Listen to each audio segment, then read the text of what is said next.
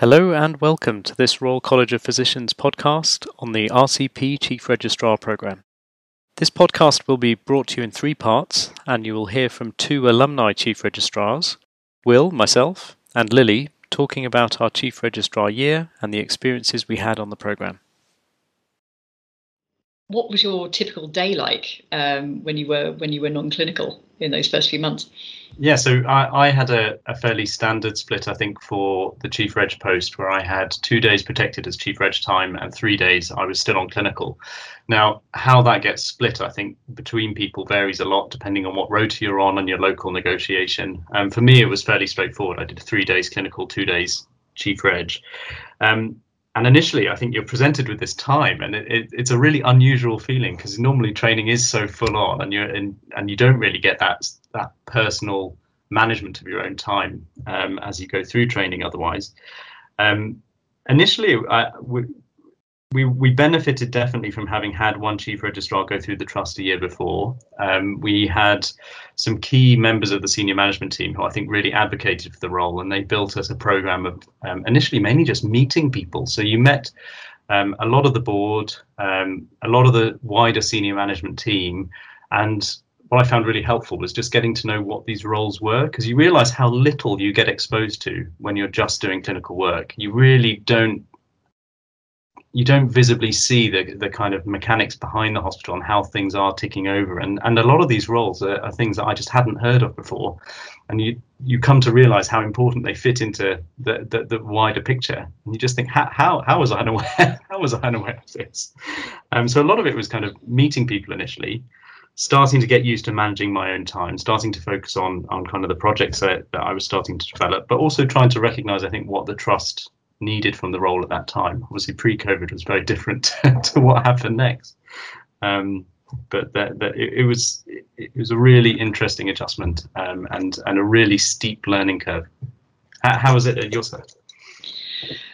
I suppose in contrast to having a set sort of couple of days per week, we had to work out a sort of straightforward 40-60 split between my clinical and non-clinical hours, which can be a little bit complicated in emergency medicine, but fortunately we had a self-rostering system. So, as long as the hours, were correct, then that was fine. But it meant that sometimes, my non-clinical time would be bunched up, and sometimes it could be a couple of weeks in between my non-clinical days, which made it a bit more difficult to attend regular meetings, but still in the first couple of months, I did sort of go along to sort of key site meetings, and as one of the first chief registrars on my site, we sort of had to go around and essentially introduce ourselves, because no one really knew who we were or what we did, other than that we were emergency medicine registrars. So there was quite a lot of self-promotion that had to go on, and I think you got very well practiced at explaining what a chief registrar was, because even though the programme has been going for some years now, it's not widely known about, I think, outside of some specific hospitals or trusts, or even certain specialties in some cases. Yeah. And I think that's going to be something that's going to be really exciting about the programme for many years to come, to be honest, is that building of kind of what this role means, what it can bring to the trust, and actually what you as the chief registrar that year, whatever your background is, whatever the sort of things you're particularly interested in, what you can bring to it and what your kind of personal take on it is, because there is that flexibility. It isn't a role that is completely regimented, that on week 1 you will achieve this, week 2 you will achieve this. It does have that flexibility to fit into how your trust has been, I guess, learning about it and developing a kind of core set of roles and what is expected, but also bringing what you want to the role, and that is definitely one of the early parts of trying to get a hold of it and just explain yourself to others. I'm Chief Reg. What on earth is that? But it was great to have an excuse to actually go around the wards and say hello to people. Because we do tend to become a bit siloed, I think, in all areas of medicine. As I say, it can be especially so when you're emergency medicine. As I said before, you tend to be the person giving everyone else the work. So it was very nice to sort of break down those barriers and talk to people about, what you could do to improve things for them. And make it clear that you were a point of contact.